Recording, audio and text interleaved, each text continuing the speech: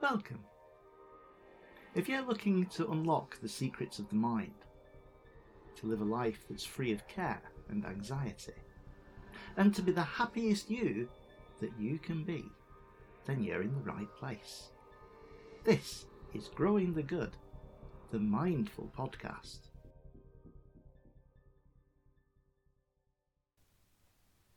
Hello and welcome to Growing the Good, the Mindful Podcast, with me, your host, Hayley Kearns, and I am joined as ever by my good friend, So weary. good friend and co-host, Neil West. It just never goes away. How are you, Neil? I can't smile wide enough, Hayley. Good morning. It's Good lovely morning. to be here with you. Beautiful It is a today. beautiful day, It's a actually. very different morning than Yeah, the sun is shining. yeah, it's very Birds are nice. throwing themselves at the windows. Yeah, it makes you feel better, doesn't it? Yes. It does. Okay, so it's my turn again today. It is. I'm very yeah. excited. Yeah, so I'm going to talk to you about Haemin Sunim. Ooh. So Haemin Sunim is a Zen Buddhist teacher. Ah. So he was born in South Korea and started off following Buddhism. Moved to the US to study. Went to university in the US, but actually found even more of an interest in Buddhism. So then went back to Korea and did his monastic training. So became a Buddhist monk. Okay. And taught, and then went back to America and taught Buddhism.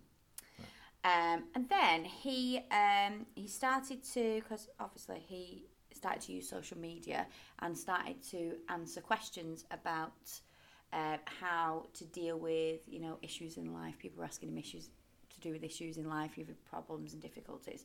Trying to apply mindfulness practically to daily lives. Yes, Wow. yes, so that's what he was doing. So, and took to social media because this was very popular, and he found a lot of comfort in the fact that when he offered some words of wisdom to people, they would then come back to him and tell him how much comfort they got from that and how they'd found the strength to deal with difficult things. So he decided, he really kind of got a lot from this. So did lots and lots of work on social media, answering these questions, sharing his profound wisdoms daily. Like me.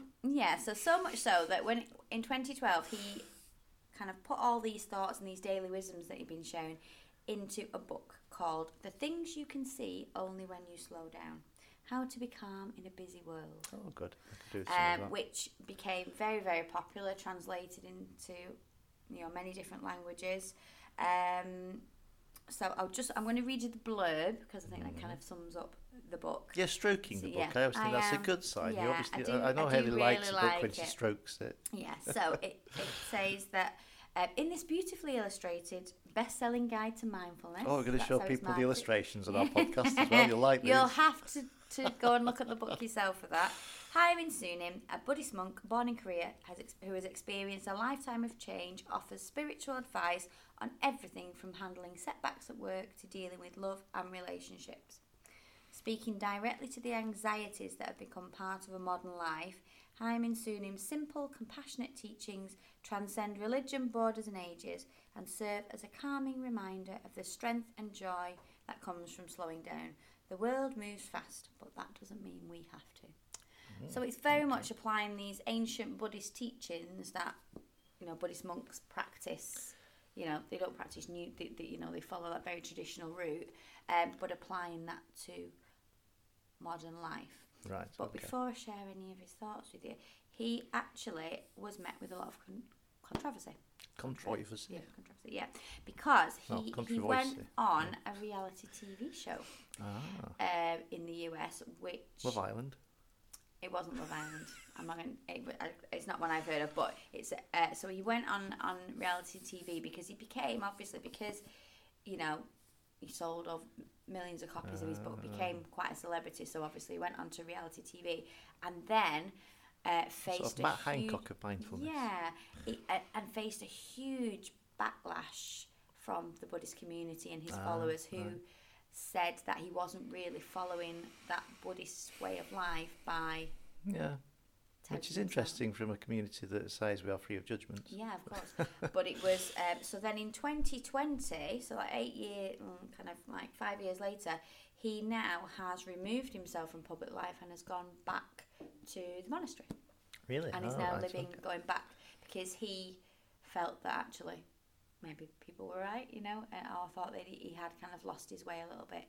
So he now is currently back living in the monastery.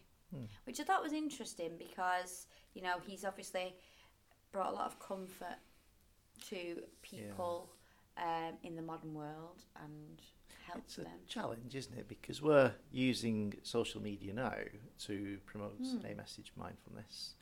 But at the same time, I'm very influenced by people like Thich Nhat Hanh, who were not terribly warm to things like television and social media and so on.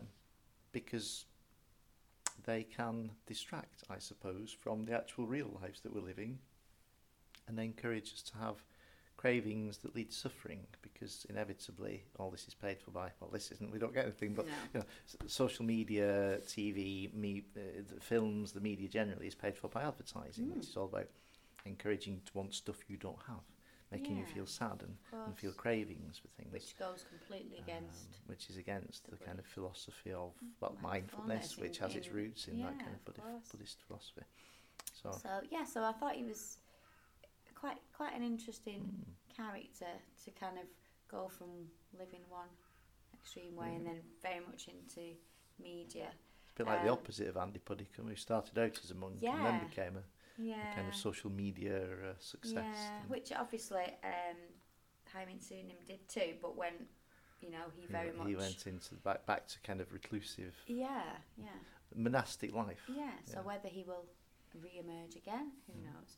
But luckily for us, his book is still very much accessible. So, the way that it is, and obviously it was written obviously in Korean first, but it's been translated for us. And you aren't going to read it from the authentic Korean, are you? No, not today. So, and it's split into 8 different chapters, all focusing on different aspects of life. So you've got one to do with rest, kind of. Yes, I like that. You've got rest, you've got one that's to do with mindfulness, passion, so thinking about your temper and things, your relationships, obviously, and love, life and the future, and spirituality. So the idea is life that and it's death all in one book. So it's not meant as a book to read from cover to cover. It's meant as a, I like my dip into books. I like my flick the pages and have a look. So the idea is that you kind of, if you are having a difficulty... You never really got the hang of Oliver Twist, did you? So each chapter has like a little bit of an introduction about it. So I'm going to go to mindfulness one because that's what we're about. And without infringing copyright, you're going to share bits from it. I am. I'm going to talk through. So basically, the idea is that he's done a little opening section of each one just to kind of sum up what it's about. And the idea is that if you are struggling with your mindfulness practice or you're wanting to become more mindful, you'd go to that chapter and then you could choose one of his little readings. So it's a little bit like, we talked about another episode. A little bit of counselling on me. Tell me your problems and I'll find you a solution. I wouldn't profess to be able to deal with the depths of your the depths mind. of my problems, no. There are lots of books in the world. But it's similar in the fact that we did another episode, which you can find in this series. I did about Louise Hay. Yes. And it's very much like her books where you can just dip in, find comfort, find something that speaks to you, and then use it as an affirmation. Very affirming. So it's interesting. But this one I thought you would quite like, because it's a little bit, when you first hear it, it's like, ooh, we're not going to refer to that. So I'm just going to read you this one from the mindfulness. Okay. So, in the chambers of our heart, we have 2 tenants living side by side, Adolf Hitler and Mother Teresa. Right, okay. Presumably I'm going to have the Adolf Hitler bit taken out. When we are overcome by insecurity and fear, we feel the inner workings of Hitler. When we are in touch with love and connection, we hear the gentle voice of Mother Teresa. Mm-hmm. So, I like the 2 tenants bit, because obviously it reminded me of The Guest House. Yes, Rumi's poem, The Guest House. Yes. Yeah. A Crowd of Sorrows. Yes. Yeah. They'll keep them all in, even though they throw the furniture around. Yeah, and the bus analogy, all the passengers on the bus that we use. Yeah. But I thought that, because initially when you first hear that, you're like, oh, there's no Adolf Hitler in me. But essentially what it's saying is we do have those two sides, and it's basically looking at a dictator kind of character like Hitler as being full of insecurity and fear. I never see that kind of quality in you. No, but it's that insecurity and fear, isn't it? I mean, obviously Hitler's beliefs and belief system was driven by his own insecurities and his fears, and then you've got that love and that connection with people with Mother Teresa. So I thought that was quite interesting. Yes, good. I like that. A little thing. So yeah, Hyman soon. Okay, right. So would you like to choose? I will go on. Well, let's see. So what Right, kind shall of? I give you me the the titles. Yeah. It's a very nice, but I can tell you itching to borrow it from me. So you've got rest, mindfulness, which we've just done one from. We've got passion, which is about tempering your eagerness. Being right isn't important. Being happy together is. Okay. You've got a relationships one. Love. You've got life. Do you know Kung Fu? The future and spirituality. Where do you want to pick from? I think I will go for the future, because we don't talk about the future much in mindfulness, do we? Apart from having kind of intentions. So it'd be to quite change. interesting. Thinking it'd be quite interesting. Yeah. So I'm going to give it to you. You can and catapult me into an unknown future. Yeah. Right, So okay. you can kind of ignore the first bit. You have to read that at a different time because it's quite long. But then you're basically just nice gonna. pictures. Yeah. Oh yeah. Okay. But they're beautifully illustrated. Okay. So just have to pick, So pick one that appeals to you. don't flit here and there like a school of fish, just because that is what your friends do, or because others say it is what you should do. Stand by your convictions, upend the existing paradigm, and become a trendsetter. I think I've been a trendsetter for a long time. Yeah. Nobody follows my trends, but I do set them. But you don't think I like that, because it is very much. You can see why it's so popular, because it's kind of, you don't really equate mindfulness and things with trend setting, do you? I suppose. No, but standing by your principles. Yeah, definitely. And not being led by what seems popular or what seems easy. And that can be easy or hard, can't it? You know, like you were saying about Hitler earlier, a lot of people follow Hitler's ideologies, whether they chose to or not. They perhaps felt they had to because everybody else had to. And a bit of self-preservation. They would have been at risk and at danger. You know, and we see it perhaps in other countries and parts of the world at the moment, where people say things they don't necessarily believe are true in their heart, but for the safety of themselves and others, they're prepared to kind of become that school of fish, even though the message is not necessarily It's truthful. easier, isn't it, to follow the crowd? And I think with the young people that we work with, you want to fit in and be like everyone else. It's easier, isn't it? You don't. Especially with, like, I will speak of things like TikTok, like I know of what I speak, and Instagram, you know. But these sort of images that young people scroll through to find what their idea of perfection should be, and as you grow older, you realise that you know, that image of physical perfection and beauty is fleeting, and you know will always leave you disappointed. Yeah, we touched on this in Yeah, another episode, didn't we? That you're never going to. Well, Well, every day as you get older. as they told me in the opticians, you're never going to get your 18-year-old eyes back. You know, what is it you want? You're never going to get your 18-year-old eyes back, and you're never going to get your 18-year-old anything back. No, Right? of course. So appreciate it at the time, but recognise that things are impermanent and will always change. Okay. Some say they don't really know what they're looking for in life. This might be because instead of getting in touch with how they feel, they've led their lives according to other people's expectations. Live your life not to satisfy others, but to fulfil what your heart desires. Now I kind of look at that. As you get older perhaps and you have children of your own, you see it from the other perspective. Do we have expectations of our children and demand that they live up to what we expect, rather than allow them the freedom to make their own decisions and choices, even if we think they're the wrong ones? I think you learn, don't you, to kind of stay quiet when. Well, I do. I try to be. You have your thoughts. Yeah, but I don't share them because it's like touch paper, really, with teenagers sometimes, isn't it? But perhaps we remember as well when we were that age and thought we knew everything, and perhaps reacted against the guidance of our own parents, who in themselves had our best interests at heart. Oh, you're leading into one of my future episodes. Oh, now, sorry. That's Right. all right. Okay. That's all right. Let's back It's off. a little I'll back taster for future. But yeah, I thought it was Has it like this one? Have you got another one? Are you a controlling parent? Oh. Are you devoting too much attention to your child? Are you a helicopter parent? If the answer is yes, then turn some of that attention towards your parents, which you have done today. I have. If you are good to your own parents, then your child will learn how to treat you in the future. Oh gosh, you don't even think about it that way. It's like the opposite way around, isn't it?